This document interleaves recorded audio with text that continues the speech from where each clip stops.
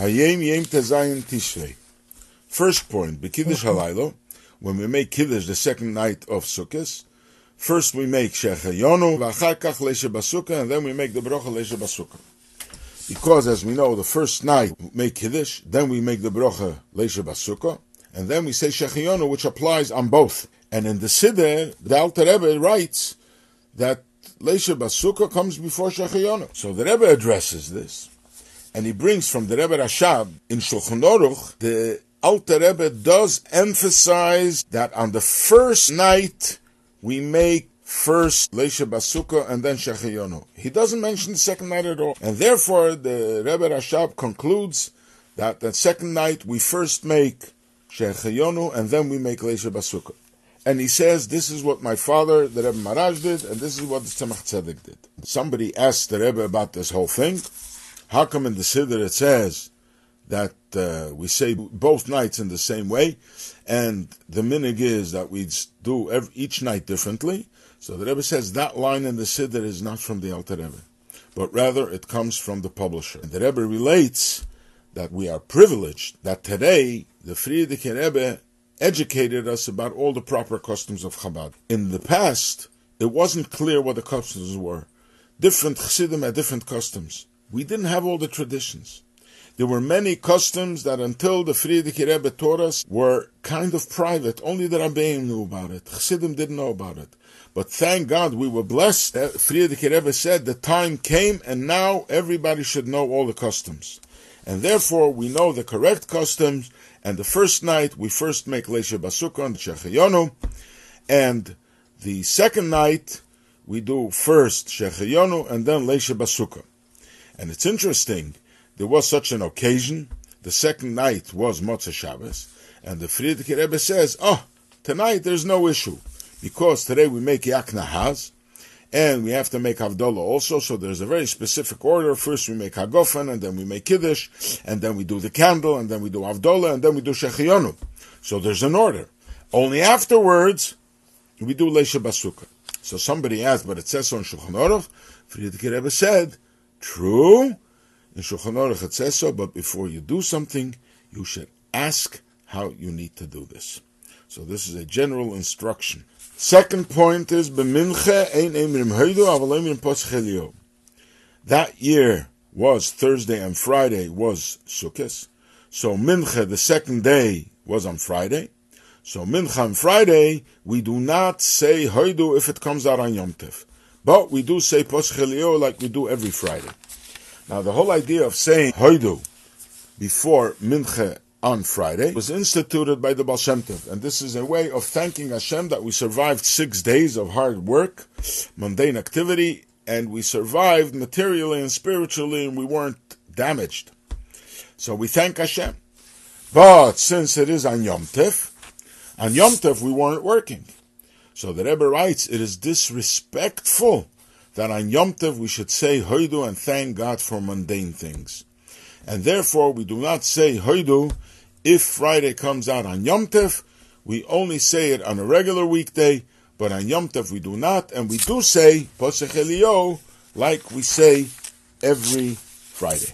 Third point, Tzemach Tzedek Siper, the Tzemach Tzedek related. Tov Kuf Samach Tes. In the year 1709, haben wir gehört von dem Seiden, dem 6. Mal, dem U'She'avtem Mayim, Horishim für Likkutei Torah.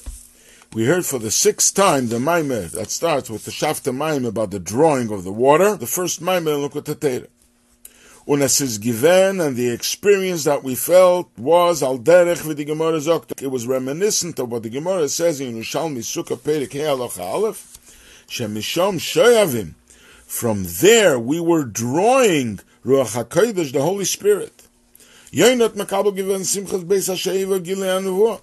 The prophet Yonah, he received during Simchas Beis HaShoevah, during rejoicing the drawing of the water, he had prophetic revelations. Ein Sof. But we benefited and we received, we had an inspiration to the point of infinity. The Sof is, but the end will be as Mashiach vet kommen. Mashiach will come, because the beginning is rooted in the end. Now this is a very deep concept about Simchas Beis HaShoevah, the joy of the drawing of the water, which Chassidus explains extensively, and the Rebbe brings that the Zohar says the joy of Simchas Beis HaShoevah is a foretaste of the time of when Mashiach will come. The beginning is now, and the end will be when Mashiach will come. And this is what the Tzemach Tzedek explained, that Yonah, the prophet, he only had a revelation of prophecy, but we are having infinity. Prophecy has certain limitations. No two prophets prophesize in the same language, and everyone has his own form, which shows on certain limitations. But we got to the point of infinity, endless, bli gvul, which is much greater than the limitations of prophecy. And this is a foretaste of the future when Mashiach will come. The Rebbe addresses, but here we have a bit of a contradiction. First, Tzemach Tzedek said that we got revelations to the point of infinity. And then he says, but the end will be when Mashiach will come. So, is there a limitation or is there no limitation? So the Rebbe says, there are two periods, even when Mashiach will come.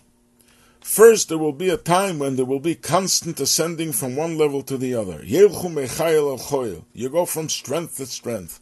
So, you keep going up, but every level has its limitations. So, it's not true infinity. But then will be the day of Yom Shekul Shabbos. There will be total peace. There will be no more ascending, because then we will have the revelation of infinity itself. So the beginning is now, and the end will be total infinity. So we get a foretaste of infinity, and then will be the ultimate infinity. And then the Rebbe explains, this is why we have to have such joy on Simchas Beis HaShoevah. There's such tremendous joy because it's a time of drawing. We are drawing ruach hakodesh. We are drawing the Holy Spirit.